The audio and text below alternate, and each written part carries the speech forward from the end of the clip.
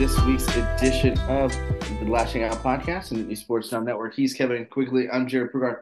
Kevin, it is blue-white week, and Penn State is about to be popping at Beaver Stadium once again. Yeah, I think there'll be a Penn State football victory this weekend. Whether it's the blue team or the white team, we'll figure it out. But yeah, I'm Ah, I'll excited. take the low-hanging fruit. I'm excited to see um, what is Drew Aller as QB1, what is Jackson Smolik and Bo Prabula as the quarterback two battle. Um, who's going to be wide receiver three? Who's going to be tight end three? Who's going to be that free safety? Who's going to be cornerback two? Who's going to be the D tackle? A lot of questions maybe won't get answered, but we might be a little bit more funneled to the answer after probably about 5 o'clock on Saturday. Yeah, and that's the thing. James Franklin mentioned Tuesday after practice that it's going to be a regular spring football game format, offense versus defense, whatever. I'm not sure how many reps ones and twos are going to go against each other or ones v ones or what have you. But I'm very interested to see Drew Haller. I'm very interested to see Bo Prabula get some reps. I don't think they're going to be a lot of reps, but they're still going to be quality reps. And I think that's the big thing is seeing those guys out on the field. I mean, we still got a position battle at wide receiver. We know that Keandre Lambert Smith is the number one guy. Harrison Wallace, Trey Wallace is the second guy. It's who's going to be that number three guy. Is that going to be Malik McClain? Who is it going to be? And that's going to be what I'm interested to see is if there is that third person that can really step up and be a factor at the wide receiver position. Yeah, so wide receiver position is clearly going to be the the main question mark there. And it's a position where you're going to get four or five guys in at a game, maybe six. So who is wide receiver three maybe doesn't matter in term I guess, but in terms of games started. But yeah, it's going to be who does emerge. And then also like we shoot in KLS and Tig Wallace as being one and two, but what kind of growth have they had throughout the spring? Like are they ready to be wide receiver one, wide receiver two? Malik Mega said he loves playing special teams, but at some point in time he's got to get on offense. You know what I mean? So I'm just excited to see what that room is going to be because maybe last year, you had Parker Washington, you had Mitchell Tinsley, but I feel like this year's room is probably going to be a little bit better, even though they don't maybe not necessarily have the big names. Yeah, right. And that's the thing. I mean, we get to see these guys in action at Beaver Stadium, and I think that is very valuable. But let's be real, and we'll talk about this here in the second segment, but this is a big time recruiting weekend. So all of the stops are going to be pulled. Everything is going to be popping, really. And I think that's something to you can't kind of take lightly. And when you have that, you know, it's going to be interesting to see really what happens for Penn State and seeing what they want to do with some of these positions. You look up front, they're probably improved. As far as on the offensive side of the football, running backs, I don't think we give them enough credit. I don't think we give the running backs enough credit because they were two freshmen that were ready to play college football and dominated. Really, And that's we take them for granted, honestly. Like we've talked all off season about wide receiver, offensive line, defensive line, who's going to play safety, who's going to play cornerback. We're just like, yeah, Nick Singleton and Katron Allen, two easily freshman of the year candidates last year, and all of a sudden it's just like, yeah, they're going to do the same thing this year. Like we're just shooing them in. We're not even talking about growth with them. Like yeah, how much have right. they learned this offseason? It's like, man, they were so good last year. Who the hell cares? Yeah, right. And that's the thing. Like they're so good and it was so fast. This isn't 2020 when Journey Brown went down, when Noah Kane went down, and you're like, oh shit. And then the rest is history, right? But you know, now you get to see what these guys are, and they're back, and knock on wood, they're hopefully they stay healthy. So I don't think we're going to see a lot from those guys. But again, that's another position. Who's going to be the third back? Who's going to be that third guy? Because Penn State in over time has shown that matters. So there are so many things that still can be hashed out based on what happens on Saturday, but also over the summer too. I think Penn State just got a key transfer portal addition in Trey Potts, a guy who had 1,023 yards the last couple of years at Minnesota, 9 touchdowns, 4.8 yards per carry. Like that's a guy who's going to fit it right in at RB3, and he's going to be a guy looking to get into the normal rotation. So you look at where this Penn State team was in terms of depth, especially at the running back position in 2020 after they lost Journey Brown. You're down to like 1, 2 scholarship guys. Now they've got 3, 4, 5 rolling in the backfield, and there's really only maybe one, maybe two on the field at a time. Like it's gonna be a crowded backfield this year, and that's just bodes well, even better for Katron Allen and Nick Singleton. Right, and it's crowded in a good way, right? There's depth, but it's not, where Katron Allen and Nick Singleton are far and above everybody else, or Katron Allen is far above Nick Singleton, or what have you. It's quality depth. There's competition. So guys like Potts are going to come in, and guys like Tank Brown or Tank Smith, I'm sorry, are going to come in and push these guys to get better. And that I think is huge too, because when you have that competition and that competitive depth only makes you better. And the best way to do that is by recruiting, and that's recruiting in the portal, and that's recruiting high school kids. And Penn State has proven over the last 10 years they can do it, and they can do it really well. And we're going to talk more about that here in the second segment when we come back from the Lashing Out podcast on the Sports Now Network.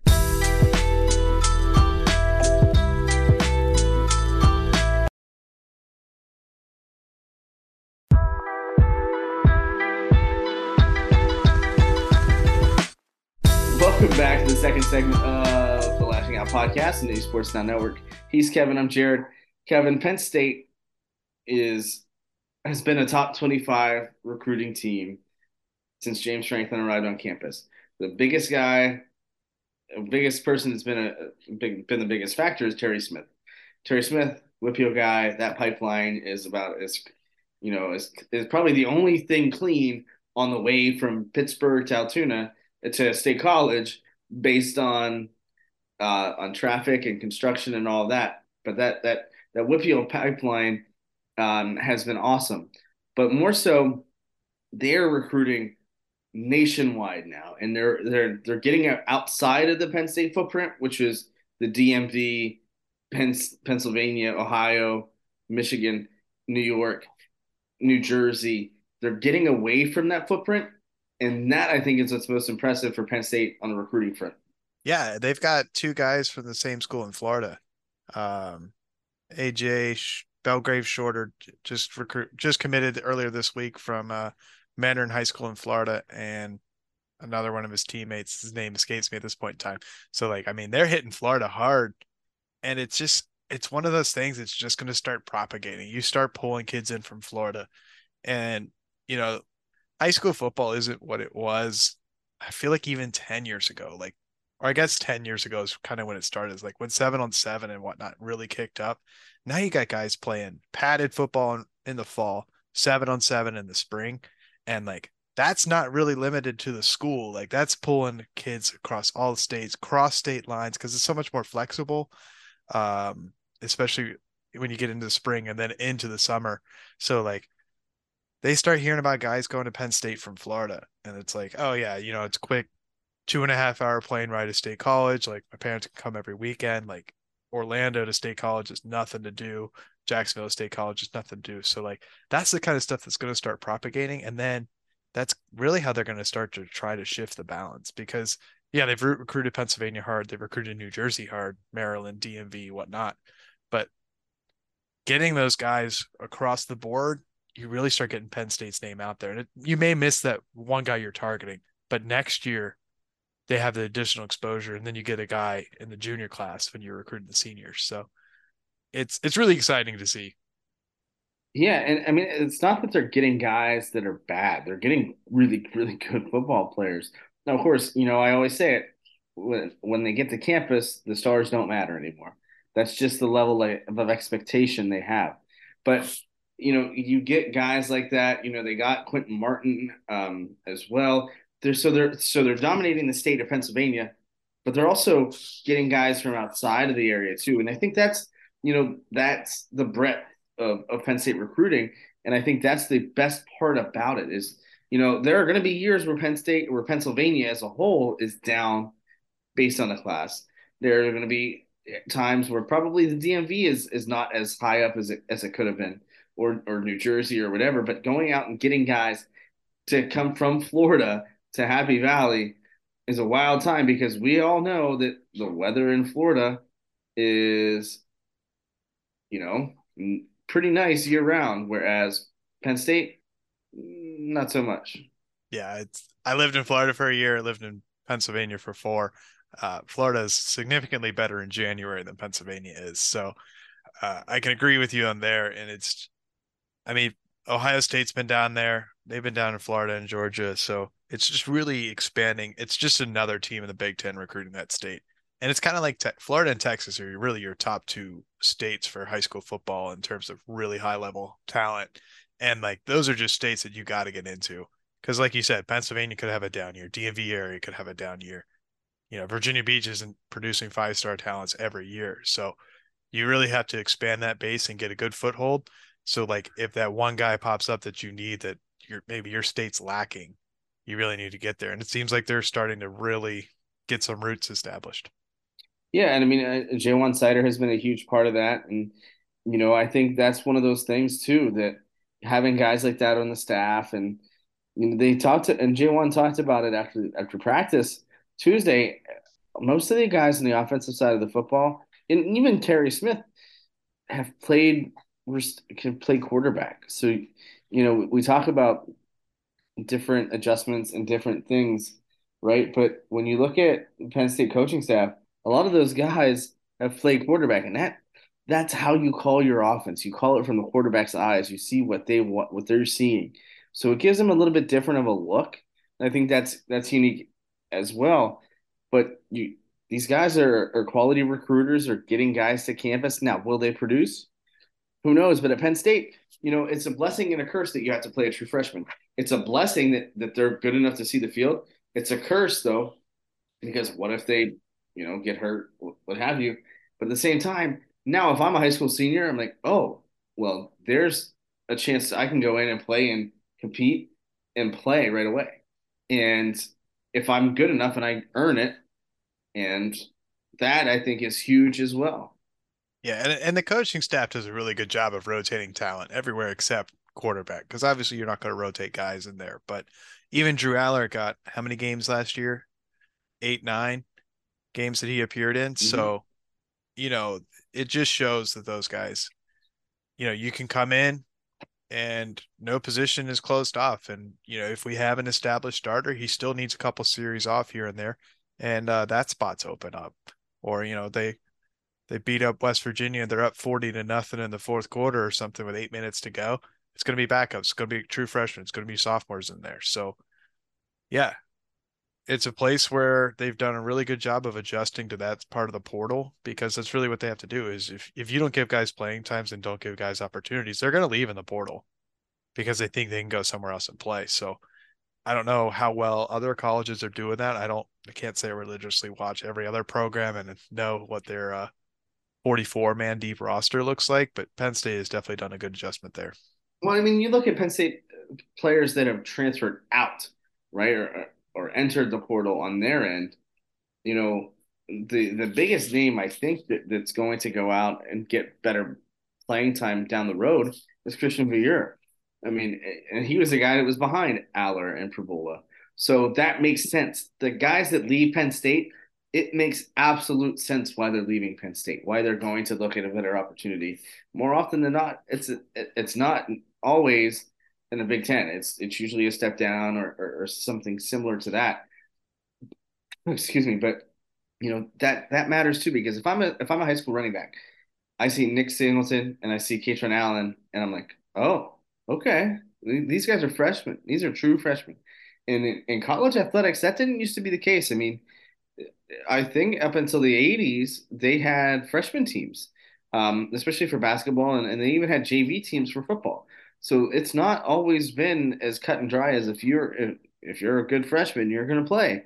You had to go in and earn it, and these guys now are coming in and earning it every day, earning their playing time, and it shows. And it's that competitive level of football that James Franklin and Penn State want. That's what's on every door outside the Lasch building. It's the most competitive environment in college football. And to do that, you got to compete at every position. And for the longest time, they didn't always have that.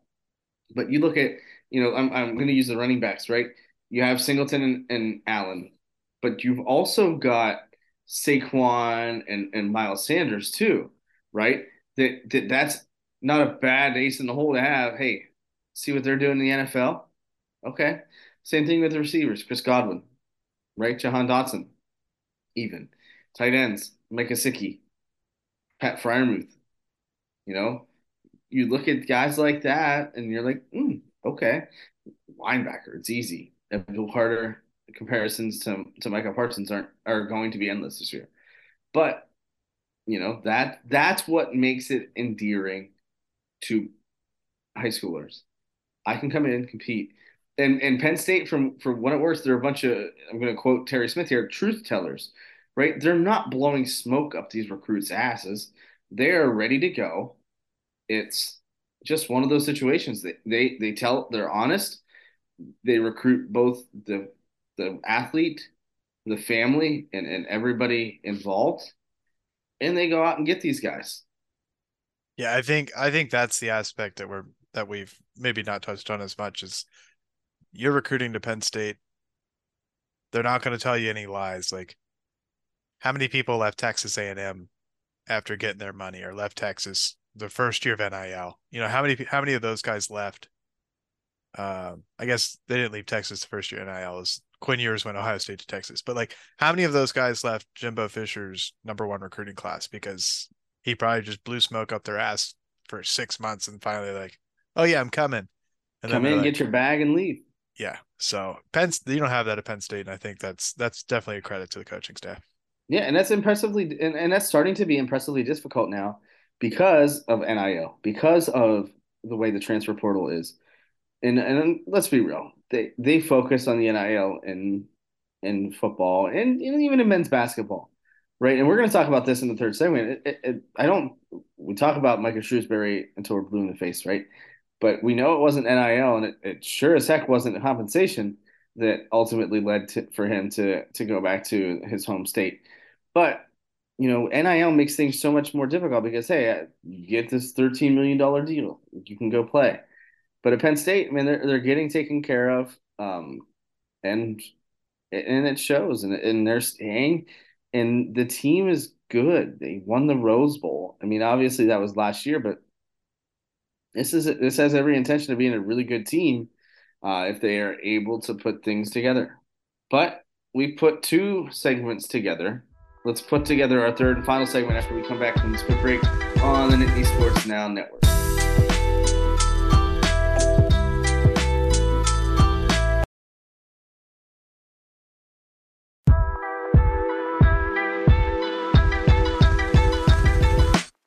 Welcome back to the third and final segment of the Lashing Out podcast, Nittany Sports Now Network. He's Kevin. I'm Jared. Kevin, James Franklin shed a little bit of light on the basketball deal, with Micah Shrewsbury, and they both have said that they're good friends. They've been honest and open about that, and rightfully so. I think there's a lot in common between the two, other than different in sports. They're both, um, guys that are pretty good at what they do, right? But he mentioned it wasn't the NIL that was the problem.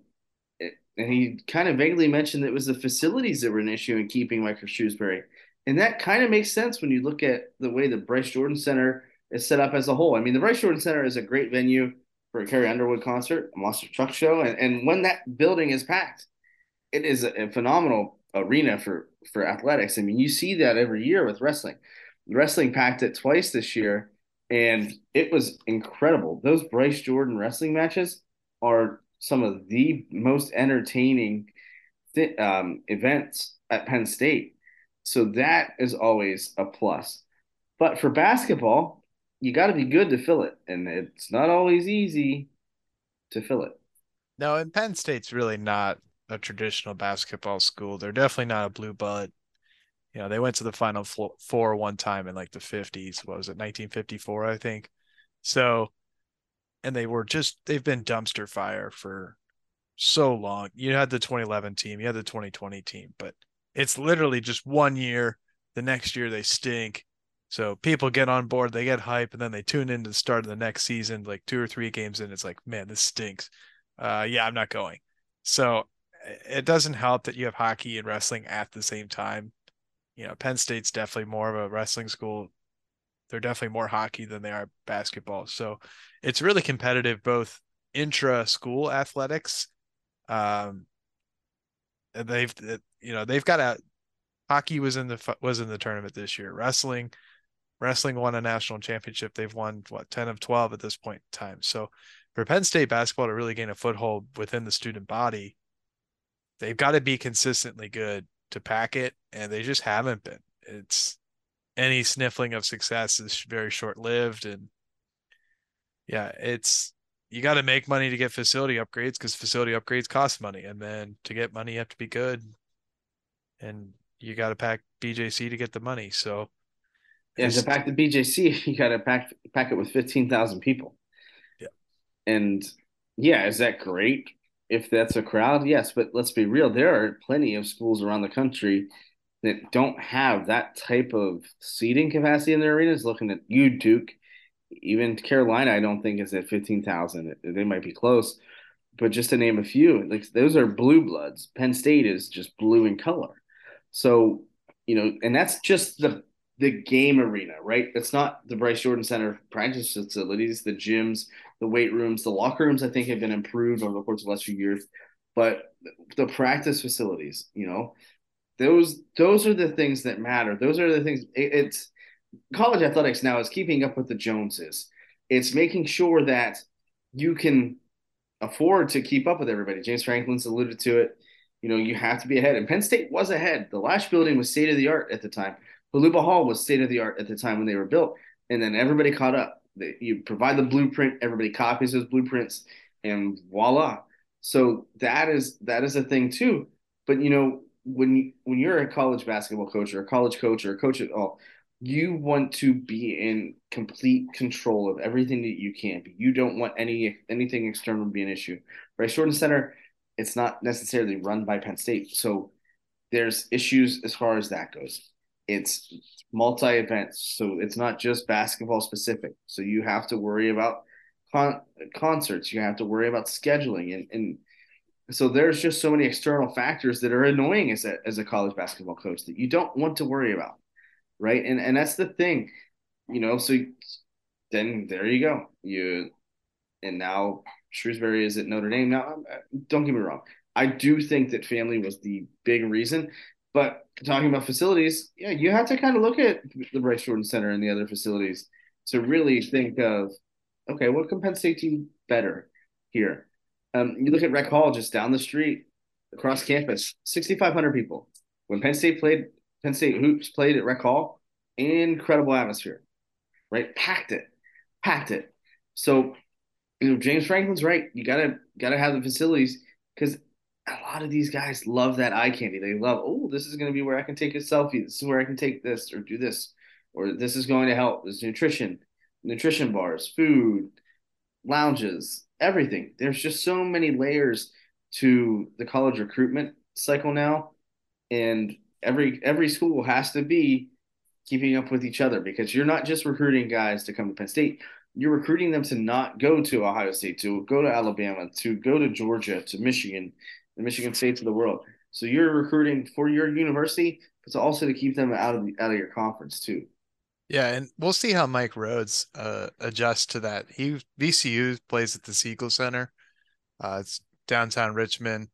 I mean, there's no pro sports in Richmond, not that there is in State College. So pretty similar town. Richmond's obviously a bigger city. It's a capital city of the state. Um, but Mike Rhodes, I mean, VCU always sells out. It's probably a 7,500, 8,000 seat arena. So now you're doubling that. So it seems like he's gaining some good commitments with, getting his transfers coming back, or excuse me, getting his former players at VCU to come into the program. I think that's good for continuity. It's a good first first step for the coach to really be there in his first season. So hopefully, he's able to sustain the success. It feels like, yeah, it's a gut punch that Shrewsbury left, and the program has definitely lost momentum from that. But if they start showing out the first 6, 8 games, excuse me, if they're good the first 3 or 4 weeks of the season when they should be, when you're playing your non-conference schedule, it's hopefully it just reignites that excitement. It's like, oh yeah, the coach left, but the team's still good. The new coach, he's not half bad himself. So we'll see how it goes. I really hope. I feel like if they sustain the momentum for a couple of years, then that's when we might start seeing some upgrades. Yeah, and I think the big thing for Rhodes is he's in it for the long haul, it seems. So that is a plus. But yeah, I mean, I'm not overly concerned about what roster they're going to put together because Shrewsbury proved you can go to the portal and put together 5 guys, 10 guys, and throw them on the court and see what happens and just kind of build around them until you get your guys there.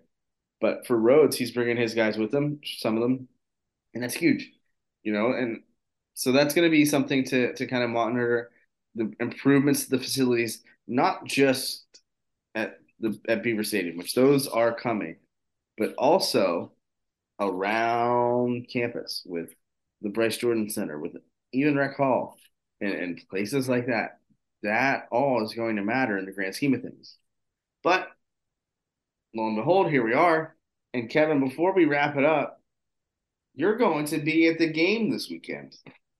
I am first ever media credential. I will be at Beaver Stadium this Saturday.